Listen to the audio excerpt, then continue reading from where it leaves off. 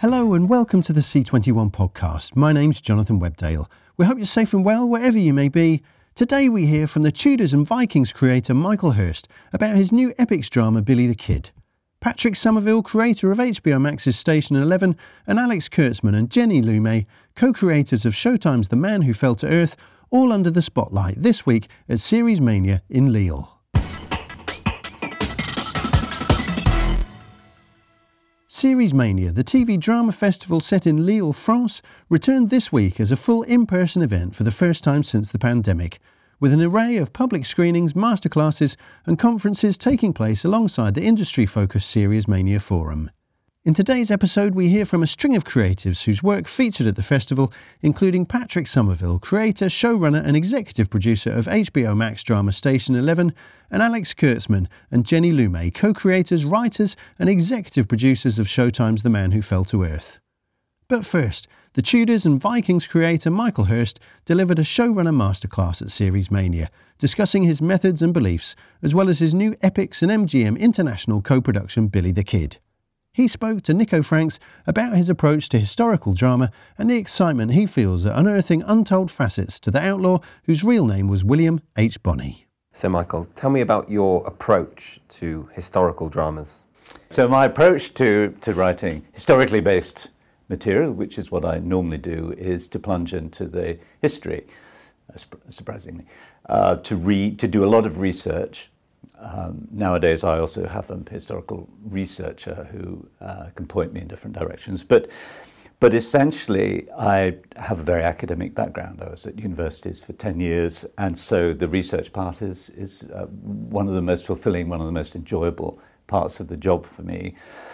And out of the reading, there's a certain randomness about the reading, but out of the reading, which may not be to the point all the time, it could be around the subject, it could be the music of the time or whatever. And I have a very open mind when I start, and I'm hoping that things will sort of fall into place, and stories will emerge, and characters will emerge, and thoughts will emerge, and connections will emerge. And I've often found that, strangely enough, when I read historical accounts of whatever period I'm dealing with, it's what the historians choose not to put in the main text, but in the footnotes, which are the most interesting thing for me. The footnotes are usually things that don't quite fit in with their thesis, or they can be really interesting personal details about the character, and I've got a very good antennae for that, because I'm looking for storylines. I'm also looking to enrich characters. You know, historians aren't particularly interested in character traits. They're not interested in digging too deeply into the psychology of characters, because that's not what they're supposed to do, because that's not historical. They don't know. But for me, that's obviously where I want to go. So it begins with and that's usually quite a long process. You know, that can sometimes take months of reading and thinking, and just beginning to shape the material. And I write pages and pages and pages of notes. In fact, I wrote the notes for Elizabeth on a long sheet of wallpaper, which was subsequently framed by someone. But so things begin to take shape, and then I'd write if it's a TV series, I write a Bible. And bring these half-formed characters into the drama, and where they begin to come alive, where they begin to interest me as people, not just characters. So that again is a fairly lengthy process, because when I actually start writing the scripts, I want to have a very firm, strong idea of where I'm going, what the arc is of the characters and the story, and what I need to dig into further and develop further. So, you know, I've been doing this for a long time. So I do have a process. Strangely, I like to break the process up as well. I don't ever want to get predictable. But by the end of it, so actually writing the scripts probably takes me less time than the other parts of it. And then, of course, as is the nature of things, that once the thing is greenlit and it's real, And once other people are looking at the scripts, directors, producers, there's a whole new thing that comes into play, which is possibility. How is it possible to do this? And it's a process of rewriting. So the scripts, the characters are reborn again and again and again in different circumstances. And but hopefully through those processes, they do take on very nearly a life of their own. I mean, obviously I did 89 episodes of Vikings, so by the end they were my friends, you know. I mean, I would go into my study in the morning and ask what they'd been up to while I'd been away. But I think, you know, the most important thing, and we may get onto this, but is that the audience empathizes with the characters and identifies with the characters and loves, in inverted commas, the characters. And it's my job to give them the opportunity to do that. And that's the only way that the TV shows work. And to what extent do you do that in isolation? You mentioned the researcher, but do you work with a team at any point? No. I think if you have a writer's room, you become a psychiatrist, not a writer. I think, you know, so you're dealing with lots of other people's problems and not just your own. So no, partly because I didn't ever intend to work on TV. I mean, I was a film writer, and after Elizabeth, a young American producer came over to England and asked if I wanted to write a soap opera about the Tudors for TV, which I thought was an absolutely dreadful idea.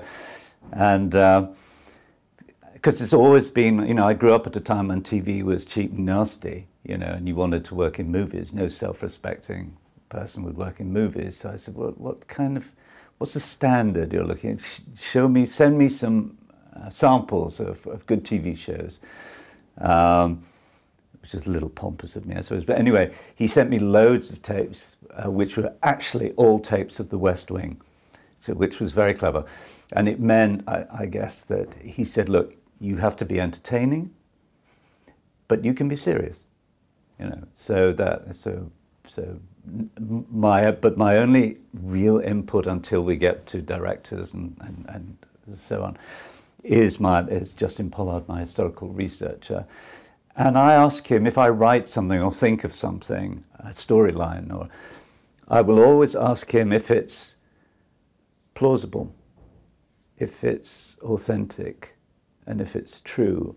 And I never ask if it's accurate, because I don't believe in historical accuracy. And this true thing is difficult to define, but we know what we're talking about when we talk amongst ourselves. I mean, does it ring true to you, you know? So he's a bulwark for me. I need him very much to validate some of my thoughts, which even at the time to me may seem weird, or am I taking this up some bizarre? But apart from that, yeah, I do it on my own. Yeah, so where do you do that? Do you have a set place, or do you mix things up? Normally speaking, I write at home. Because I don't I can't write in hotels, and although if I'm doing rewrites, when I've worked in Ireland, which I did the Tudors and Vikings in Ireland, they gave me a beautiful apartment in Dalkey on the water and the sea, so I was very happy to sit watching the sea. But somehow being at home, slightly cut off, living in the country, having a kind of shed in the middle of the garden, which even my children are not allowed to come into, even though they can see me from the house. They have to phone up if they want to come in. So it does feel a little cut off, and I'm able to go into that slightly dream space that I think you need to if you're a writer. And you mentioned there you don't believe in historical accuracy, so could you expand on that for me, please? Well, I don't think there is such a thing. If there were such a thing, then most historians would agree about it. And in fact, no historians ever agree to anything at all. And the fact is, well, I'll tell you a little story about this. That my grandma, when I was a child, my mother and grandmother and I were going to the Bradford Alhambra to watch the pantomime, and it was a dismal winter afternoon, and it was pouring with rain, and we were waiting on the steps to go into the theatre, and there was quite a bit of traffic, and a motorcyclist was coming down the hill, and something happened, and he lost control and slammed into a car quite close to us. My mum and I weren't actually watching, but my grandmother was watching this event, and it wasn't so far away. So, but she was called into the court, and because there was a trial about this, and she said everyone who, we'd all seen what happened, everyone had a different story. Nobody could agree on what actually happened, although we all watched it, we all saw. And to my mind, this is what historians do. They tell a story from a point of view, you know, which is fine. And the other problem with them is, of course, they pretend not to be, but they're really pseudo-novelists. History is written, not all history. There's a great French historian called Leroy Ladurie that just gives you the information and the facts and the texts and things. But the Western tradition is to write it like a story. The history is written as a story, and as soon as it's a story, the storyteller is making choices all the time, and the choices alter the narrative. So anyway, that's an extremely long way around of saying something quite simple, you know. So I don't pretend anyway. I'm writing history. I'm writing drama, and drama, you know, you expect to have to make choices and shape. Life has no shape. Drama is all about shaping. So I'd never pretend that this could in any way be accurate, but it is always based on research. Tell me about Billy the Kid and your relationship with Billy the Kid. Well, when I was 8 years old, I used to run to school. It was a local village school, and ran across the fields. This is in Ilkley, as you know, and I would very often be in my head riding a horse and being Billy the Kid. I mean, Billy the Kid fascinated me I don't even know how that began. I've checked with other people actually of my generation, and apparently Billy is a fantasy figure for a lot of, you know, guys my age. There was something very charismatic. The name is charismatic, it's brilliant. Anyway, but the idea he was very young, you know, and yet he was kind of brilliant.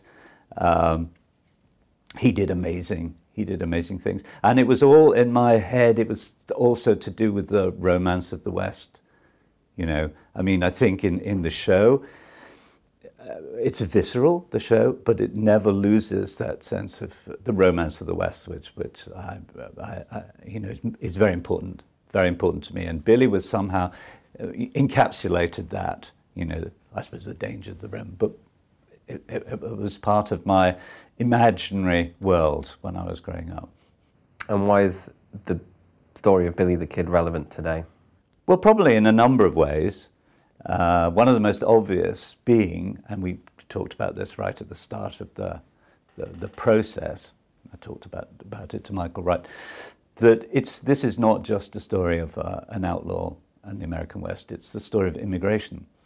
That Billy was Irish, and he and his family, his mother, father, and younger brother, went over to New York from Ireland, forced out by the famine and English landlords, were then almost forced to leave New York. There were no jobs anymore, so many immigrants. And there was a sort of American government campaign to get people to go west, to colonize basically the West.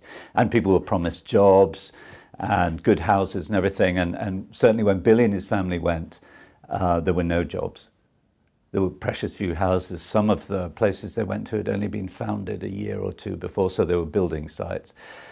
So this is the story of immigrants struggling in a new and incredibly difficult land, with many of the Americans very hostile to them, but also Billy identifying with the Mexicans who were being basically thrown out by American capitalists from their own lands and their own country. And Billy learned to speak Spanish and identified with their struggles and identified with them.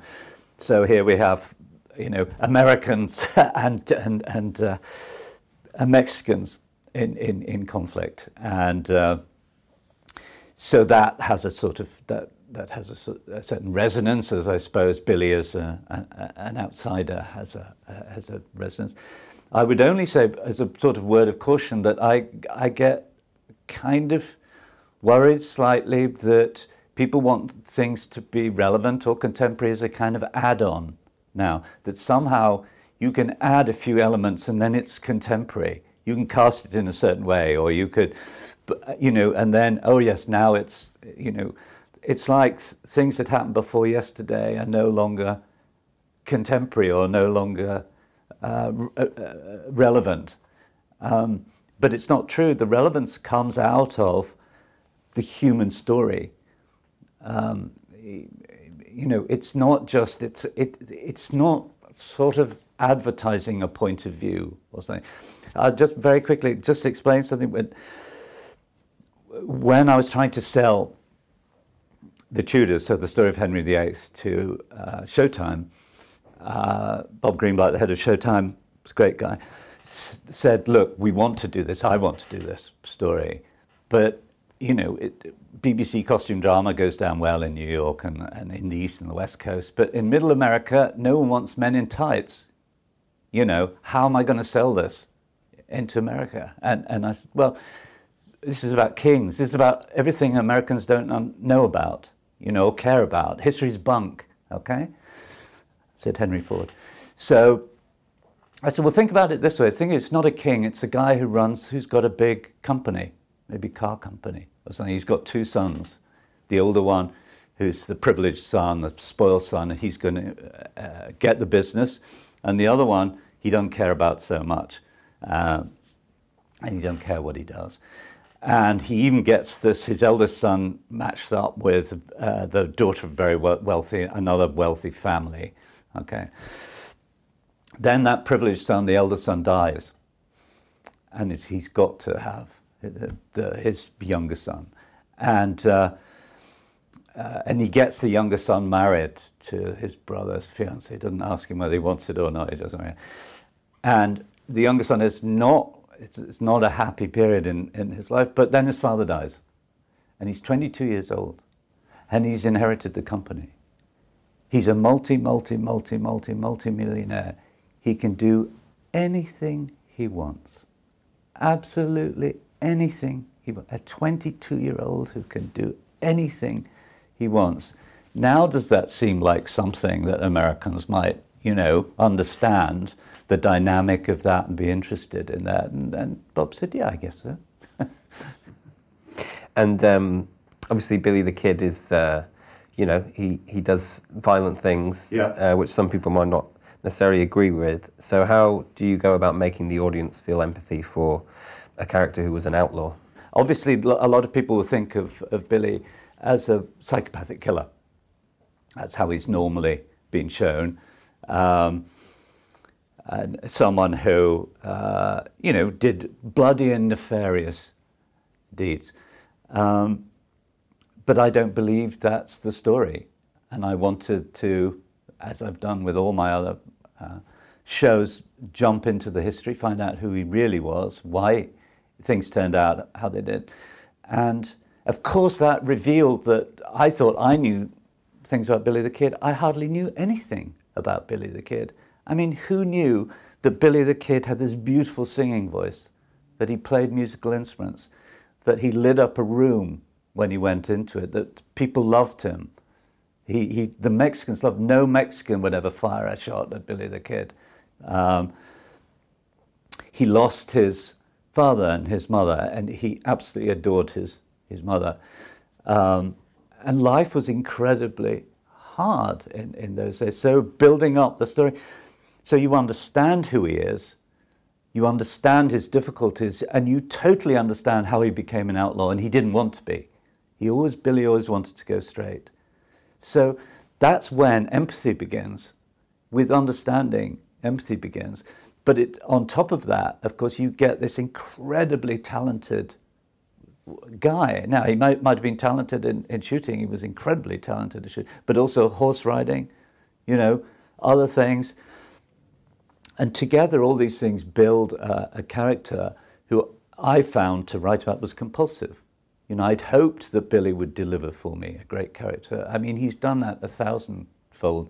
And we've also cast a brilliant and sensitive lead character. So this is not the Billy we've seen before, and it's not the Billy that we'd expect to see. And he is sure not a psychopathic killer. And just finally, how, if at all, has the pandemic affected the way you work? The pandemic has been difficult for everyone. In theory, it hasn't affected me because I just live in my shed and write all the time, so it doesn't. But after 2 years, I realized that I'm going slightly stir crazy, and my wife and I were discussing it just this morning, and I say, how are you feeling? She said, just anxious. I said, yeah, I understand that. I feel anxious all the time. I don't know whether I've put that into my writing is a release from anxieties, and but no one's life has been particularly normal, and without really understanding it yourself, I think a lot of people's lives have been changed, whether forever or I don't know, but I suspect a lot of people have had their lives changed forever. So it's impacted, but I wouldn't be able really to describe exactly how it's impacted me. We'll leave it there. That's all we have time for. Thanks, Michael. Okay, pleasure. Thank you.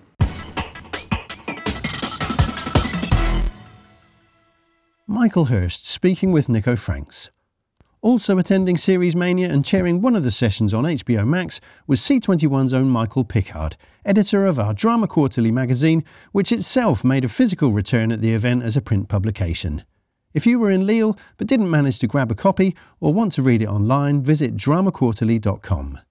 Patrick Somerville, creator, showrunner and executive producer of HBO drama Station 11, which was among those screening in Lille, spoke to Michael ahead of the event about the series based on the novel by Emily St. John Mandel. Set in a near-future world facing the wake of a deadly pandemic, Somerville started work on the project before COVID-19 hit, but completed production amidst the real-world contagion. How has it just been the last few months? I guess you weren't ever planning to release a pandemic-related series in a pandemic. So how has it kind of been? Well, it's a pandemic, so I'm living pandemic life with my kids and my wife back in Los Angeles, and we're just sort of reconnecting after you make a big show. It takes a long time, and I had to go to Canada, and so we were separated for a lot of the time. So I've been spending a lot of time with my family and really enjoying watching how much of the work that we tried to do seemed to translate over really well to the audience, and that doesn't always happen. I guess I say it that way. You can have the best of intentions, but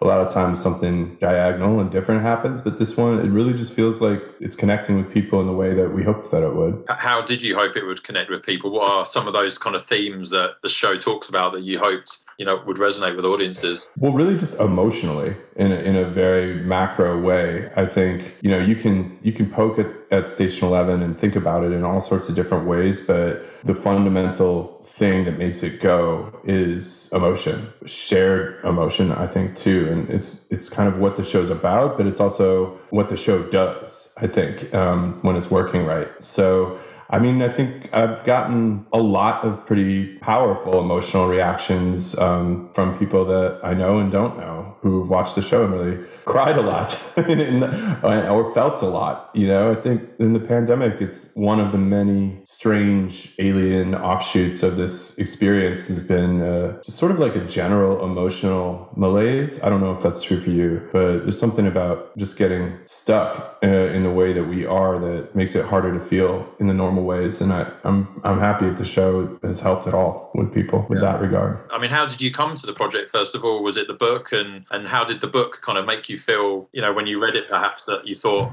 this would make a good TV show, not knowing a pandemic in real life was about to arrive? I loved the book. I loved Emily's voice. I love the new idea that is present in the book, which is like, what if, sure, we do a big disaster story, but we don't really do the disaster. We do before and after the disaster. And we kind of hold off on that thing that this genre typically does, which is it ends up sort of getting deeper and deeper into an investigation of pain while it's happening.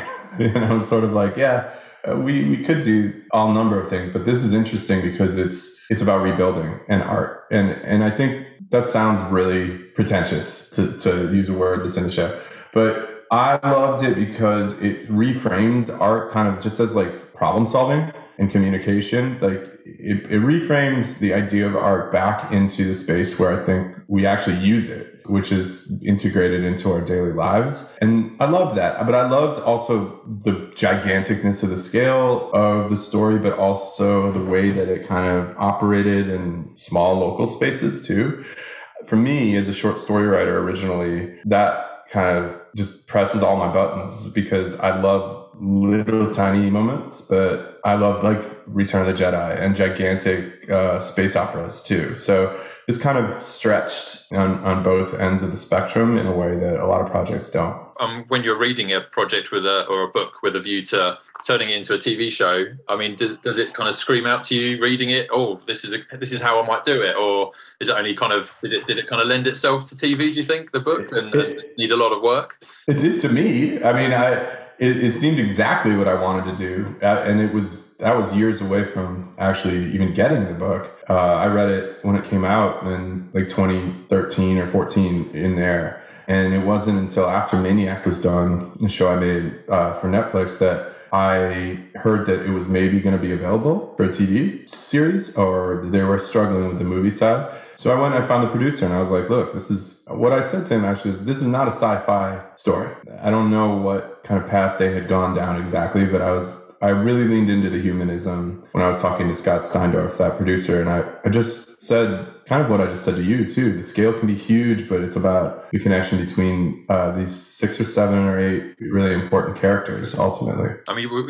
you mentioned Maniac and you've done Leftovers and Made for Love, which I really enjoyed. I mean, they're all kind of big world events on a small scale or kind of futuristic, maybe sci-fi events that you look at in a different way. So is this kind of the next stage of kind of a thematic canon that you're kind of building for yourself, or what is it? I mean, I'm not, if that's true, I definitely don't think about it in that way. I just think like what's exciting to me. Yeah. And there does seem to be a relationship between all the projects so far, which is, to me, it's always, what's most interesting is our world, but a little bit different, or a lot different in the case of Maniac. But I think that really puts a tool in my hand, storytelling wise, that I really like, which is just defamiliarizing stuff we take for granted and looking at it again.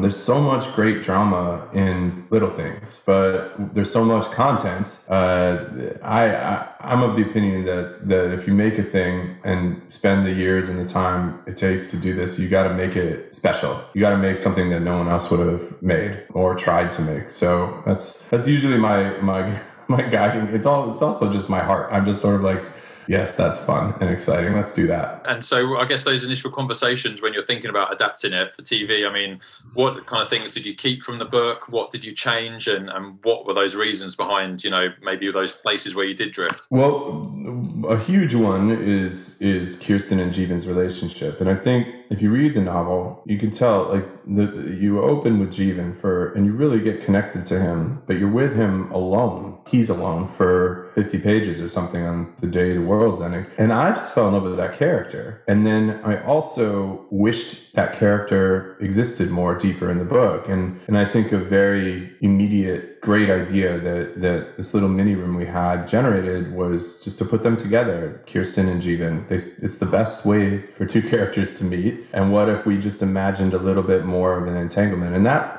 really just suggested a lot of the future of the story. If once we did that, then we owed a whole lot more. I loved also the airport, and I loved how Emily used it, and I wanted just to use it even more if we could. And I wanted to, in the adaptation, to really do the Shakespeare. You know, I knew that we had to in visual storytelling. You can't just kind of write a 3-line aside about how they went and did the show. You got to do it. So once we were doing that, I think, you know, changing it to Hamlet made more sense for this story. Once we knew we were going to go a little deeper with Tyler and the prophet's story as well, that just all made sense. And Shakespeare is overwhelming, in my opinion. And so I think one key of the show, and not a bad overwhelming, but can be too much. But one key thing in the show about the Shakespeare we decided was like, let's keep it very contained. You know, everyone knows there's a lot of plays and each of the plays are really long, but what if we just focus on like 1 or 2 scenes and do them a couple times in different contexts and really let people watching the TV show experience them but not be overwhelmed by them? That was the hope with the Shakespeare. And I guess, you know, from watching the first episode through to, you know, later episodes, it's obviously there's time jumps and timelines and flashbacks. I don't know what you would call it, perhaps. Are we in the present flashing back, or are we flashing forward? I loved that. I loved that, though. It's exactly right. It's that we started with young Kirsten and Jeevan, which feels like now. And then the now in the show kind of drifts as the episodes go on until it's kind of undeniably year 20 is the now. But that wasn't how the audience first came into the story. So we, like Kirsten, I think as you watch the show, are sort of stuck with this strange feeling of like the past being present, which is what life feels like to me, actually. So I think it was a really unique and strange way to, I think you're right. We never use the word flashback because it wasn't. There's like sort of 2 competing timelines that were both now for a long time. And then I think in episode 7, they really fuse into one thing for the rest of the way. And is that complicated for you then in the writer's room to work out with so many, you mentioned like 7 or 8 kind of main characters and trying to make sure they all have their screen time in different timelines? Yes. It's real complicated, but I'm a big fan of episodes of television as a organizing unit. And I think a lot of times, especially with the amount of things that come out these days, people say, oh, we're just making a 10-hour movie. I do not believe in that. Well, that is not what we were doing. We were making 10 one-hour episodes. And when you do that, when you really embrace that way of thinking about a limited series, you can then start putting some of the characters as kind of like kings or queens of that episode. And you can handle the incredible diversity of character through the idea of, well, episode 3 is kind of Miranda's episode, and episode 5 is kind of Clark's episode, and 9 is kind of Jeevan, and 7 is Jeevan, Frank, and Kirsten. So if you think about the episodes in terms of which people are we servicing here, it started to get a little bit less complicated. It still was quite complicated. Yeah. And I guess because I was going to ask you about the 10-hour movie thing, but I guess because of it's episodic, that allows you then to dig more into those other characters. It's not just Kirsten's story, for example. It's you get to have those different perspectives of this world that we're now in. Yeah, those things are definitely related to me. I have other reasons why I don't like the 10-hour movie thing, but I'll just say this. The reason I like movies is that they're not 10 hours and they end, around 2. And like, that's a thing. That's a kind of story. And so it's just different when you get into 10 hours, and character is one thing that makes it different, but also just like the flow of drama and which muscles getting worked and which is getting rested over the course of the 10-hour experience. It's just a different thing. So I'll go to my grave refuting the idea of the 10-hour movie as a concept. With HBO Max, what was it like working with them as opposed to perhaps HBO, the channel? Were you given a lot of more freedom as it's a streamer primarily, or was it kind of all one unit? How did that work for you? I mean, it was kind of integrating over the time between selling the show and now. And I think it was great. I mean, it was a challenging show. We also worked with Paramount Television as the studio. We had enormous logistical challenges. We moved from Chicago to Canada. We made a new crew halfway through. We brought on new people. We lost people. We stayed. We had some people all the way through, beginning to end. But the studio and the network I would say if you zoom out, there were probably a lot of reasons to get afraid of this show. We had shot 2 episodes and a real pandemic came. And I think there's a reckoning there.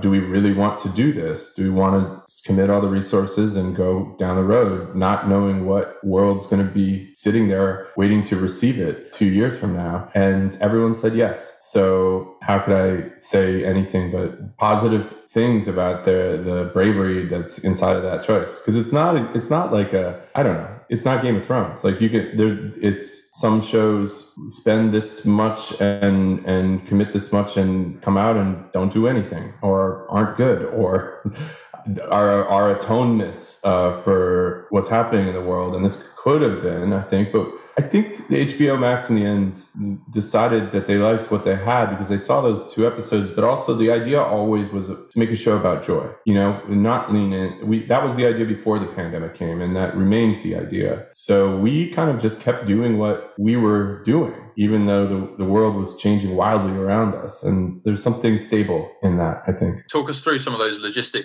kind of challenges you then, I guess, filming 2 episodes. How long are you on kind of pause for? What's going through, the production while you're waiting to start back, if you are, and what were those decisions you had to make to get back up and running again? Well, so we prepped all fall in Chicago, fall of 2019. And I think cameras rolled, like January 7th, I think, 2021. And I don't know what exactly was happening in the zeitgeist in the UK at the time, but I remember probably around like day 10 or so, mid to late January, someone in the crew came up to me and showed me the link to a story about what was going on in China. And he was like, hey, kind of weird. Like it's happening for real. And I was like, oh yeah, but no, it isn't. And then one day, a couple weeks later, this was starting to become clear that something was indeed happening that was going to be an international event, and not a story we read about. But we had refitted this big conference center in Chicago called the McCormick Center to be our hospital. And it's that scene in episode 1 when the drone is looking down and there's all the ambulances and cop cars everywhere. And then, there's orderlies running around and chaos. And our prop guy, I was flying back to LA the next day and our prop guy came up to me and he was like, hey, you should take a couple of these. He had a couple, what I now know as KN95 masks. But then, they were props. And he was like, you should take some for the plane. And I was like, what? For me? And, there's extras running around wearing them. And he was like, yeah, because it's real. And I was like, I don't need those. That's a good snapshot into consciousness around February 15th in America. And maybe just me missing the boat, because I think there were people starting to change their behavior pretty dramatically. We got back to LA and Hiro and I were editing the episodes in the first couple weeks of March. And the day things really felt like they changed in the US was the 13th of March. It was Friday the 13th. And in the week leading up, it was more and more clear that it was going to be a massive thing. But Hiro and I were just editing away in a little editing bay. And one of our producers, Nate Madison, came in at the end of the day and he was like, you guys got to go home. And this look in his eyes, we were like, oh, there's something else happening. Now we've been in our little hole focus, but actually the world is calling. And we all went home, and that was the last time we worked together in the same space until all the way to next fall and January and February in Canada. So in the meantime, we thought we were going to come back in June and keep shooting around Chicago and in the woods out there. We made the decision to move to Canada somewhere in the middle of the summer because Ontario numbers were just dramatically lower and it felt like the only safe way to make the show. And we got to Toronto on the ground and built a new crew through the fall and started shooting in February. One crazy detail, though, is we built that apartment, and we had built it in Chicago for the end of episode 1 when Jeevan and Kirsten come in and meet Frank. And we broke it down and trucked it across the border to Toronto, and they rebuilt it. And so day 1 of shooting, I was standing back in the same apartment that I had been standing in Chicago, only we were in Toronto now, and it was a year later, and all the same actors were walking in a year older, but we were pretending it was an hour later. And then, as a showrunner, I guess you're not going to get many more tougher schedules than that, are you? What kind of, pressure, responsibility, what were you feeling feeling on that just to get it over the line, I guess, at that point? Or were you still thinking, is this even going to get finished? Well, no, I think by the time we were there, I knew it would get finished because we had, again, sort of committed so many resources to getting there. The cast was there. We were ready. I felt strangely more at ease in part 2 than I had ever felt as a showrunner, because I think because of that year, because of that time, because I had sat with the scripts and reworked them and thought about how to execute them so much. You don't usually get that much time kind of meditating on the creative process when you're making a TV show. So as hard as that was to go there and to be in this kind of weird COVID bubble, I felt sort of a strange sense of certainty about how to make the show that I only kind of had, I would say, a year before. So I learned something in that year that I needed, at least personally, to run that show. In that kind of intervening time, did you make a lot of creative changes to the scripts or how the story would play out? Or, considering you're in a real pandemic now, were there things you wanted to add in and kind of senses and emotions? We didn't make huge changes to kind of the basic idea of what was happening in each episode. But we did, episode 7, I think, became a uniquely informed episode about what it's like to be trapped in a place with a couple of people for a really long time. And that feeling of like going crazy, but also falling in love with everyone around you that just happens with that intensity. And then 8, 9, and 10 weren't really done. And so that summer I wrote, with Sarah McCarran, one of our writers, episode 8, with Will Wagle, one of our writers, kind of rethought 9. And then in episode 10, there was sort of, there was always going to be Shakespeare in the finale, but the kind of most outrageous version of it is where we ended up. And I would say that was the last script written. I was reworking that all the way during production. Yeah, it just sort of, it was always what we were going to do, but I think you can't live a year like that and not be a little bit more attuned to a certain set of feelings that are out there in the world. And you mentioned the drone shot of the ambulances in episode 1, which is, it's a great shot. I mean, was there a particular visual style you and Hiro, the lead director, kind of wanted for the show and he set down in those early episodes?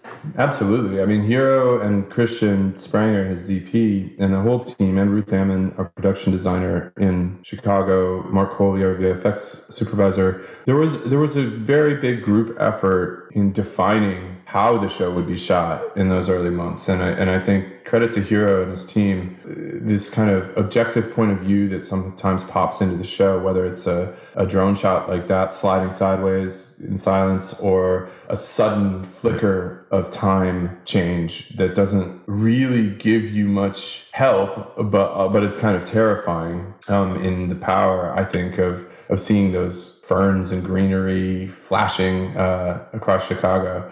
That stuff was all kind of the earliest conversations about how to make this show. And I think we executed them really well in Chicago. And it was a gift, really, because then even though we only had 2 episodes, we knew what the show was in spirit going forward from there. And I think we recreated in different ways again and again the kind of the visual idea of the show. When we got to Canada, there was another extra chapter with Jeremy Podeswa and Steve Cousins working to build the Year 20 space, which Daniel Grant, I should say, to our other DP, and many other people. But the idea of what it looked like outside in the summer in Year 20 was not something that we got to in Chicago in the dead of winter back in early 2020. So that was Helen Shaver is another director who really just sort of exploded that outdoor world feeling, what the greenery was like, what it just felt like in Year 20. That was the new challenge. And so that was touched upon conceptually, I think, by Hiro and his team, but that was really part 2 that really came to invent that element of the show. And I mean, how much then was physical kind of on-set stuff? How much was VFX? Did you do a lot of VFX maybe for the future scenes, where it does flash up with it and it's, the L track in Chicago covered in kind of... Oh, that was real. That was all real. We dressed the L in the dead of winter. Ruth Ammon and her team in the art department. She trucked in an entire forest full of ferns into a theater and dressed that whole theater like that. So we tended to lean to practical, just because it just feels more real to me. But there's a balance always, and this is where Mark Holby, our VFX guy, was so good. You find the balance, sometimes it's 70-30, sometimes it's 90-10, sometimes it's 50-50 depending on the challenge, and you concept it ahead of time and you know exactly what you're doing months in advance, and you tend to have success, I guess, because you've concepted it ahead of time. Now, it didn't always turn out true that we knew exactly what we were doing months in advance, but this show and all the creatives involved are people who are big believers in practical work. The art department just built world after world after world and really delivered, I think, a unique look that I haven't seen before. And I mean,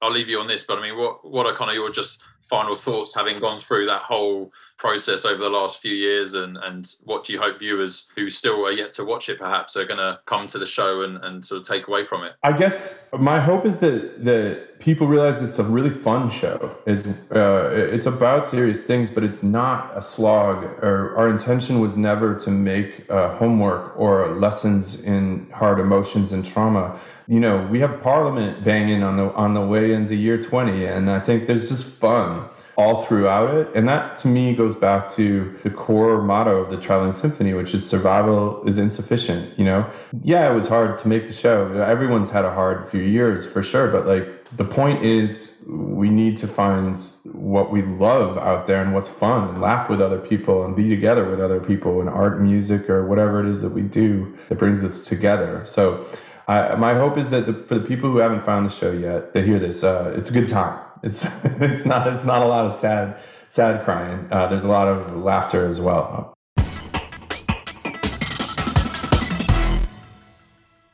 Patrick Somerville speaking with Michael Pickard about Station 11. Also screening at Series Mania this week was Showtime's The Man Who Fell to Earth, based on Walter Tevis's novel and the film starring David Bowie. Co-creators, writers and executive producers Alex Kurtzman and Jenny Lumet spoke to Michael Pickard about the series starring Chiwetel Ejiofor and Naomi Harris in the lead roles, and the challenges of also filming during the pandemic. So I guess, I spoke to you last time about Clarice, and that was obviously did really well, and it was picked up in the UK here. So it was great to see that sort of getting pushed out. How have things been for you both since then? You've obviously been on Star Trek and doing different things, and now The Man Who Fell to Earth as well. It's been amazing. I mean, obviously it's been an incredibly strange and surreal time to be doing all those shows in the middle of a pandemic. But I spent the last year of my life in London on Man Who Fell to Earth, and it's been an amazing thing. It's been an incredible journey. We're still sort of on it because we're still in the middle of posting the show. It's just a beast. And so, I mean, obviously you've been working together for a little bit now. Where did The Man Who Fell to Earth kind of fall into that conversation? Was it the book, or were you rewatching, the film and thought, hey, let's do this? What was that kind of journey for you both? Well, Sarah Timberman had the property and she brought it to us. And I think Alex said, Jenny, are you interested? And I said, yes, without thinking at all, without all. And Alex, I think, was like, only because I think he knew what a monster beast, completely insane thing it would be. I think that the two of us, and also with everything that was going on in the world, were really at the place of, how did we get here? How did we get here? I mean, I have faith in human beings. I wouldn't speak for Alex about whether you have faith in human beings today, maybe. I don't know, Alex. Yeah. It depends on the day. It depends on the day, right? So it was a time of, and it still is, which way is up? Who are we? How did we get here? What can we depend on? And I think it's, as writers, the only thing you can do is write your way through those questions. I mean, you don't land on any answers, but sending the questions out there, for me, it was extraordinarily helpful in a time of weirdness. So does this predate the pandemic, or is this something that you kind of born in that crazy time, and really when TV industry was on pause, wasn't it? And now you're coming back with this huge project that it just looks insane. We can talk a bit about how you made it, in a bit, but I mean, it's quite an ambitious project to be planning in a pandemic. Yeah, that's for sure. It did predate the pandemic. Actually, Jenny and I started writing it in 2018, in the early 2018. And at the time it was at Hulu. And I can't remember if we wrote 1 or 2 episodes there. It may just have been the pilot. I honestly can't remember. But then it moved to what was then CBS All Access, which then became Paramount Plus. And we were, 5 scripts in to the season when the pandemic hit. So everything stopped. And in in a way, because there were when you go through an experience like that, you're looking for the silver lining wherever you can find it. And the silver lining for us with Man Who Fell to Earth was that the pandemic actually allowed us to stop and take a breath without feeling the freight train of production bearing down on us. And it forced us to step back and ask some larger questions about the story that we were telling, particularly given what was suddenly happening around us. And it wasn't that it wasn't already designed to be a show about human beings and the choices that we are making and have made and will be making, but it certainly didn't exist in the context of a global pandemic. So once that happened, it allowed us to dig deeper in some ways. It allowed us to think more. It gave us time we would not otherwise have had. And from that, characters that now exist on the show that did not exist before were born, and whole circumstances and through lines and connections and big ideas. So in that sense, the pandemic ended up being a massive gift for us, because were it not for that time, I don't know if the show would have happened, to be honest with you. Obviously, there are incredibly big and relevant themes in the book that would have been relevant anyway, but how has the pandemic kind of reshaped that, and how have the themes that were already strong in the book become more pronounced, looking at it through the eyes of the pandemic? Well, I can say that the pandemic certainly made me, and I think I can speak for Alex, think about what was freaking important. And, look, when we read what we've written and we sound really clever, we immediately know we're complete assholes and we got to throw it away. And it forced us to be honest and sort of as brave as we could be. I was afraid. We have families. We were thinking about our kids. You think about your life. And you think what's important and what matters. And I think that it really made us lean into the human relationship part of this show. I think it did that. I think it gave us a wonderful, it's so funny because writers are like, yeah, it's a pandemic, I can use it. And we're the worst, just the worst. But it brought the emotional and human and relationship part of this show to the forefront in a way that I don't know would have happened had it been, I'm going to say, sort of business as usual, whatever that means. Is it an adaptation process, or have you kind of skimmed through the book and then kind of put it to one side and this is very much a different beast? How have you used the book to make the series? Well, yes, we read the book, I think took the spirit of the book, many of the ideas from the book, and built on them. We also took the same approach with the film. The thing that made me nervous initially was that A, neither of us wanted to repeat what had been done. B, it did not feel like this particular moment in time when people were living in a state of fear would be the best time to tell a story about an alien who comes to save his planet and then fails abjectly and more or less disappears an alcoholic. It just didn't feel like this was the time for that story to be told. That being said, that was the story that Walter Tevis wrote, and we needed to honor it, but we needed to build on it somewhere else. So back to your original question, the show takes you to some very dark places and to some very light places. And ultimately, I think our intention was to be a mirror to what was happening around us. But we did not want to make a show that felt so wildly depressing that it didn't affirm what was best about human beings. And the only way to really get to what's best about human beings is also to portray what's worst about human beings and to give the audience the tools to decide where they stand in relation to that question. So it was less about moralizing or making a show where we want you to eat your vegetables or a lot of political commentary, although there's certainly a lot of politics in the show, and more about saying this is the state of the world as we see it right now, in all of its beauty and wonder and glory and mystery and imagination and surprise and discovery, and in all of its venality and all of its ugliness and in all of its danger. And I think that it was obviously a major chunk to bite off to tell that kind of story. But it also felt like if you're sitting at home in a pandemic, not able to go outside, trying to make sense of the world, the best way to do that is probably to write about it. So that's really where it came from for us. What were those, I guess, in the writer's room, what were some of the key themes you talked about, or particularly the relationships that we see in the show? What were those important ones that you wanted us to see, and how were those developed through the script to the screen, really? We wanted to talk about the relationship that our lead, Naomi Harris, the character of Justin Falls, certainly wanted to talk about the relationship she has with herself, which I think is the one that all of us struggle with probably the most. Imagine going to dinner with yourself. Oh my God. Oh my God.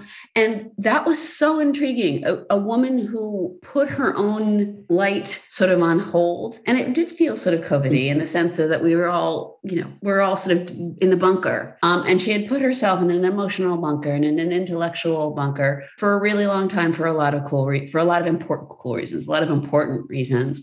And I think that we can say that she became afraid of her own light and her own power. And it's her journey back, and that journey to finding that again. It seemed like something that everybody was going through. Who am I? What happened to me? How can I find myself again? And that seems pretty universal. And that relationship exists also within the character of Faraday, played by Chiwetel Ejiofor, and within the role of Josiah Falls, played by Clark Peters, who's Justin's father, and certainly in the role of Thomas Jerome Newton, played by Bill Nighy. So all these characters, be they terrestrial or not, are struggling with who they were and who they are and who they're going to become. And that's what everybody is, dukes it out with, 2 a.m. That's when you wake up and talk. That's what you think about. That's what we wanted to write about. And from the first 5 minutes that people have seen and I've watched as well, and obviously it's Faraday doing a TED talk, I guess, essentially. It seems to be that way anyway, and he sort of tells us that he's going to tell his story. So is that kind of his perspective that we follow through the series, or do you mix up the structure and play with it a bit more? How do you follow the characters through the story? Without spoiling too many things, I think both Faraday and Justin are our emotional entry point, but particularly Justin, because Justin is really us. She's the one I think audiences will instantly be able to connect to or relate to because she's so deeply human. I think you'll be able to relate to Faraday instantly because, played by Chiwetel, he's so likable and in need, and he's an innocent, a wide-eyed innocent in a lot of ways. So you will connect to him and his plight, I think, just based on that. The show begins to play around a lot with structure. And the reason that we play around a lot with structure is because one of the things we talked about early in the writer's room is that our favorite shows are the ones you can't stay ahead of. The minute you start to see the formula and you're like, I kind of know where it's going, even if it's really, really well executed, there's something about that takes the surprise or the engagement away from me fully. And again, part of the gift of time that we had to write this was that we really got to think about a superstructure that would hopefully surprise people at every step of the way. So yes, you'll be following their stories, but you will also be following many other character stories. And ultimately, where he is in that 5-minute sequence that you saw will take on new context as you begin to unpack the various stories. And you've mentioned some of the cast there. I mean, it's a really strong cast, but I mean, particularly with Chiwetel and Naomi starring, I guess, together in the show's sort of main leads. I mean, what would you just say to them about why you picked them for the roles and what they bring to the show? Well, can I say a thing, which is when Chiwetel Ejiofor and Naomi Harris respond to your script, you don't pick nothing. You just say thank you and, and just stand out and get out of their way. The same with Bill, the same with Clark, the same with our smaller parts, Rob Delaney, Zoe Wanamaker, and Juliet Stevenson, and Sonia Cassidy. I mean, every single person, I don't know, it's one of those pinch yourself kind of casts. And we're thrilled that everyone responded, and we're lucky to have them. And they also are lovely people. And I was wondering, wait a minute, there's always kind of a jerk on set. Who's the jerk on set? And I couldn't figure out who it was, so I figured it was me. But they could not be a more lovely, committed bunch. And Danelle Yalawe, who plays Molly, who is 9, is a British actress who had to do an American accent and learn all those lines and do her scenes with all these BAFTA winners. I mean, and she brought it. She brought it. So we were lucky. One more thing. I can't stop talking. I've had a lot of caffeine. Sorry. But Alex directed the bulk of this show. And every single actor has said that they felt so free because of what he was providing for them. So to talk about them is one thing. And Alex, I never say anything nice about Alex to his face. So I'm going to go like this. But Alex held those actors in a way that allowed them to be really free. And that was really exciting to watch. Yeah, I was going to ask, I guess, maybe Alex, in your role as a director, but both of you as executive producers, then when you were kind of getting into production, what in a pandemic, what are some of those things that kept you awake at night on this show, and what were the challenges that you had? Is there a lot of VFX, or is it a lot of practical effects that you've done? How have you sort of managed to make the show? I mean, it's all of the above. There's enormous amounts of visual effects, enormous amounts of practical effects. effects. We shot it on 2 continents. We shot it in London. We shot it in Spain. We shot it all over the place. And, we're building multiple worlds, not just Faraday's home planet, but multiple places on Earth that are exotic and incredibly complicated. Everything kept me up at night, but I would say that the most important thing was that I think because Jenny and I and John and our writing staff had spent so much time building scripts that I think we understood so deeply, the biggest thing was making sure that the micro nuances weren't falling away to the bigger things. And I knew that at the end of the day, if we had amazing spectacle, but the characters weren't really singing, it wouldn't work. So first and foremost was locking in with our characters, which meant locking in with our actors. And I feel like the best directors fall in love with their actors, which allows the actors to fall in love with their director. And then suddenly you are all a family and you are all seeing the same thing and you are all living in something together. And you become highly attuned to each other's needs and to each other's little idiosyncrasies. And you start seeing things in each other's work that elevates the whole. And I don't think you can fully get there without that emotional commitment. So when you have actors who are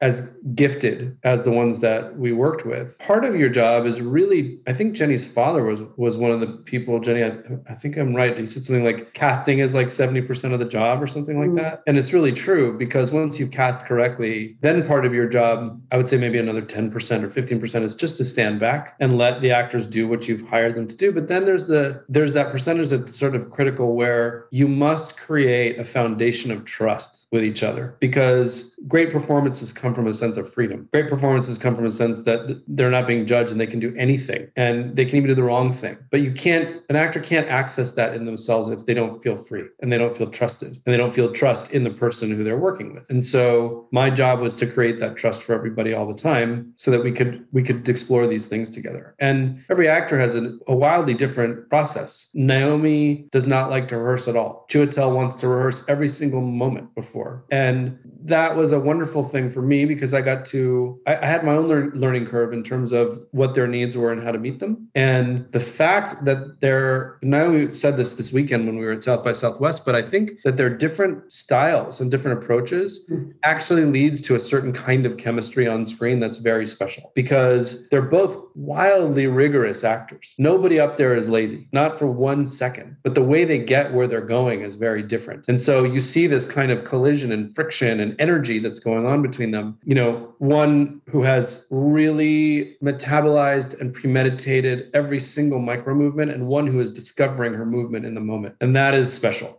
So that's a very long-winded way of saying that part of the job is just to create the environment for that magic to happen. And I'll let you go on this, but I mean, when audiences have watched it in South by Southwest, or they're going to be seeing it in Lille at Series Mania or elsewhere around the world, I mean, what are some of those nuances that you mentioned, that maybe those emotional touch points that you hope will connect with viewers wherever they are and makes this a story that is relevant yet, entertaining, I guess, at the same time? I think maybe our secret weapon is humor. I think that's the thing you're not expecting from this story, particularly because the novel and the film were so deeply despondent in a lot of ways. There is a melancholy that I think the show carries because it's carrying the DNA of that material. But because Jenny and I and John and everybody wanted to ultimately do a show that shows the best of humanity, I think the best way to really take those messages in is to make people laugh. So again, in the spirit of being very unexpected, which is what we tried to do at every turn on the show, there's so much humor. And when we were at South by, one of the great joys was every moment that was supposed to be a laugh got one. Mm-hmm. And when you hear people, this is the first time we'd ever seen it with an audience, but when you hear an audience talking to a screen,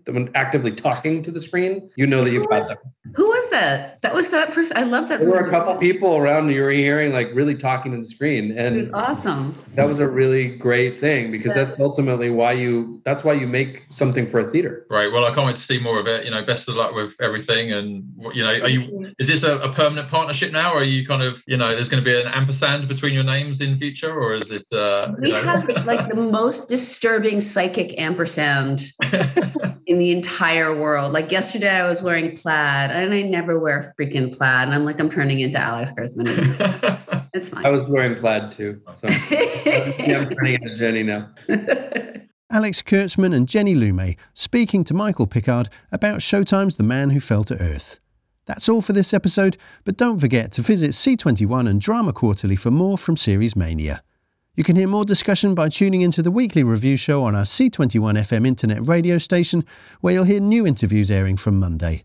The podcast will be back next Friday. In the meantime, stay safe and up to date with all the latest international TV industry news and views by following C21 online, on mobile and social media. My name's Jonathan Webdale. Thanks for listening.